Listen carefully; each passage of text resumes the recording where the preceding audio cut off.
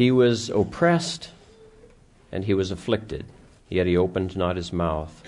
He was led as a lamb to the slaughter, and as a sheep before its shearers is silent, so he opened not his mouth. Father, we thank you for your word, and we pray that you would open our ears, that you would open our minds, that we would be able to experience this, just as Isaiah had intended it, just as your Holy Spirit had intended it. We ask you now to bless our time together and your word to our hearing in Christ's name. Amen. I think I've mentioned several times that I listen to a lot of audiobooks. And so the last week, I listened to an audiobook that I'd actually wanted to read the book for, I don't know, probably at least 10, 12 years. And yet it's not one of those books that it's like those movies that you kind of have, that you know you want to watch, but it's just so dark that you just always put it off. You select a comedy instead because that's the way you want to feel. This book is named It. That's its title. And it's about a boy who, at the time when he was pulled out of his parents' home, it was the third worst case of child abuse in California history. And what this boy experienced over 5 or 6 years in his home was just horrendous.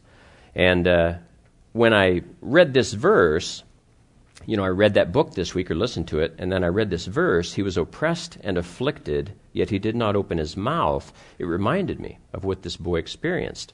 His name was David Peltzer, and beginning when he was about 6, his mom abused him, just began to abuse him, and it just got worse and worse until finally, 6 years later, he was finally pulled out of her home. But the words here, he was oppressed and afflicted, relate to this. To be oppressed is to be subjugated. And so Jesus was oppressed. And in the same way, David was oppressed. He was essentially the slave in the home. Even though he had many younger brothers, he was the one that did all the work. And his mother treated him like a slave in the home. When he was done with his chores, he had to go down into the basement and sit on the bottom step with his hands under his buttocks.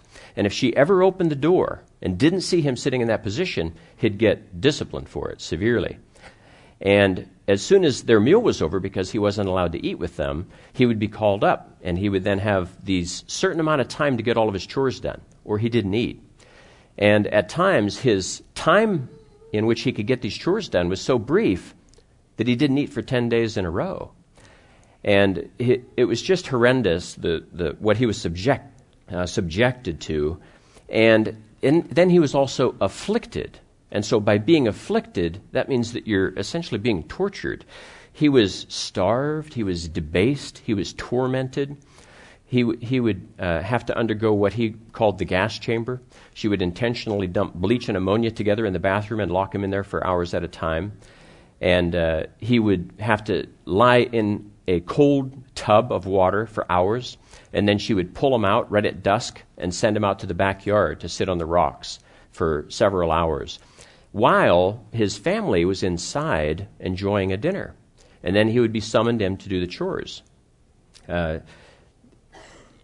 What I want to share with you, though, are the similarities of what Dave went through and Jesus went through, and yet the differences. So, first, yet he opened not his mouth. David learned that if he ever opened his mouth, he'd just get it 10 times worse. And so he learned not to complain. He just learned not to say anything. If he could avoid eye contact with her, he would. He just wanted out of her way. And his father essentially became an assistant to the mom in this way. The father had compassion on the son, but he would not stand up to the mother. And so the father, while early in this torment, he would help him. Later on, no, he would not, because the father knew that he would then catch it from his wife. And so he would not help her. So he learned not to complain, that pleading didn't help him, but that didn't cause him to be at peace. Jesus opened not his mouth, and yet he was at peace with what was happening to him. He was doing it willingly. David was not doing it willingly. He was suffering this. And so you have a contrast in Jesus knowing full well what was happening to him and yet not opening his mouth. And with David, he was not opening his mouth just to try to minimize the degree of torment he was experiencing. In the next section, he was led as a lamb to the slaughter. Think about that. Being led as a lamb to the slaughter. Being led means that you're not in control, that someone else is in control of you. And that's exactly what was true in both David's life and Jesus' life.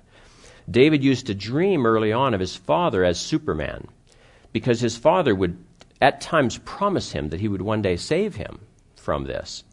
But then eventually he didn't. Eventually his father left the home. He left his wife, left his children, left his son David in this situation. And David, when he saw his father leave, felt for sure now he was going to die. Because when his father was a fireman, and so he'd be gone days at a time.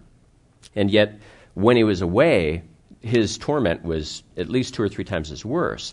So when his father returned, he looked forward to that, because even though he would still be treated badly, it wasn't as badly. And yet here his father was leaving the home for good. He wasn't going to be coming back. He longed for death, but she would never kill him. She would bring him close sometimes, but she would never kill him. And I think it's because she wanted him around. She enjoyed tormenting him more than if she were to have killed him at that point.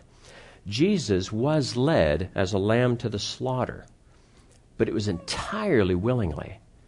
Jesus could have exercised his own Superman powers at any moment, and yet he chose not to.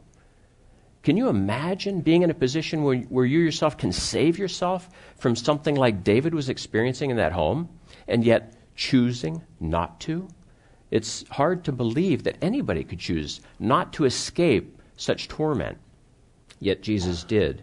Even though he himself was, to our eyes, Superman, he chose not to exercise his powers, to instead endure the torment that he did. And the last phrase is, and as a sheep before its shearers is silent, so he opened not his mouth. Again, the emphasis upon him not speaking. Isaiah emphasizes Christ's silence 3 times in this one verse. You all probably recognize this phrase. You have the right to remain silent, right? You're not being forced to remain silent. You have a right to remain silent. That's guaranteed us in the Fifth Amendment. We are free from self-incrimination because oftentimes in England, people would be tortured to death because they wanted to get a confession out of them. And they would torture people in order to get them to incriminate themselves. And so our Bill of Rights guarantees that our government will not, should not, cannot do that. If they do, they're violating that Fifth Amendment. You have the right to remain silent. Some of us I probably think it's in the Constitution. But that phrasing is actually from the Miranda warning, which came out of a Supreme Court case in 1966. But the silence of Jesus, was his silence a silence due to him not wanting to incriminate himself? No, it was the exact opposite. He did not speak such that he would yet be found guilty and held accountable. For him to speak was to defend himself. He would not defend himself before Caiaphas. He would not defend himself before Herod. He would not defend himself before Pilate. Each of them thought this odd. I mean, they were struck by, why would this man not want to defend himself? He's here being accused of these crimes. People want to execute him. Why is he not bringing us a defense? And it's because of that. He did not want to defend himself because he knew to do what he needed to do, he needed to be found guilty. He needed to be silent and go to the slaughterer. Now, he gave up his rights in this, right? Because it was certainly his right to defend himself. It was certainly his right to stand up for himself. But yet he gave those up for us. Jesus was shorn as the sheep in our stead. And so what we got from Jesus were robes of righteousness. So with the fleecing that occurred to him, the shearing that occurred to him, God used that to make us all robes of righteousness. So Jesus sacrificed his wool for us, and yet he also sacrificed his life for us. He was eaten by evil, eaten by the enemy. The table draws our attention to this fleece because we essentially come here and revel in these robes of righteousness that have been purchased for us by what occurred to him.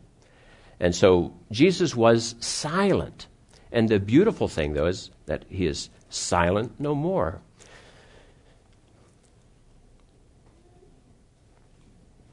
The word calls out to us, proclaims to us with his voice. And yet for that time on earth, he remained silent. He didn't allow his word to be proclaimed in these people's hearts, such that they would see, such that they would prevent him from dying, because he knew he needed to die for us. So as we come to the table, we come to the sheep that was shorn in order to provide us robes of righteousness. Let's pray. Father, we thank you for your word. We thank you for the sacrifice of Christ. We thank you, Lord, for the fact that he is here with us, that his voice will not return to him void. It will accomplish all of his will. And we thank you, Lord, now. In Christ's name we pray and give you thanks. Amen.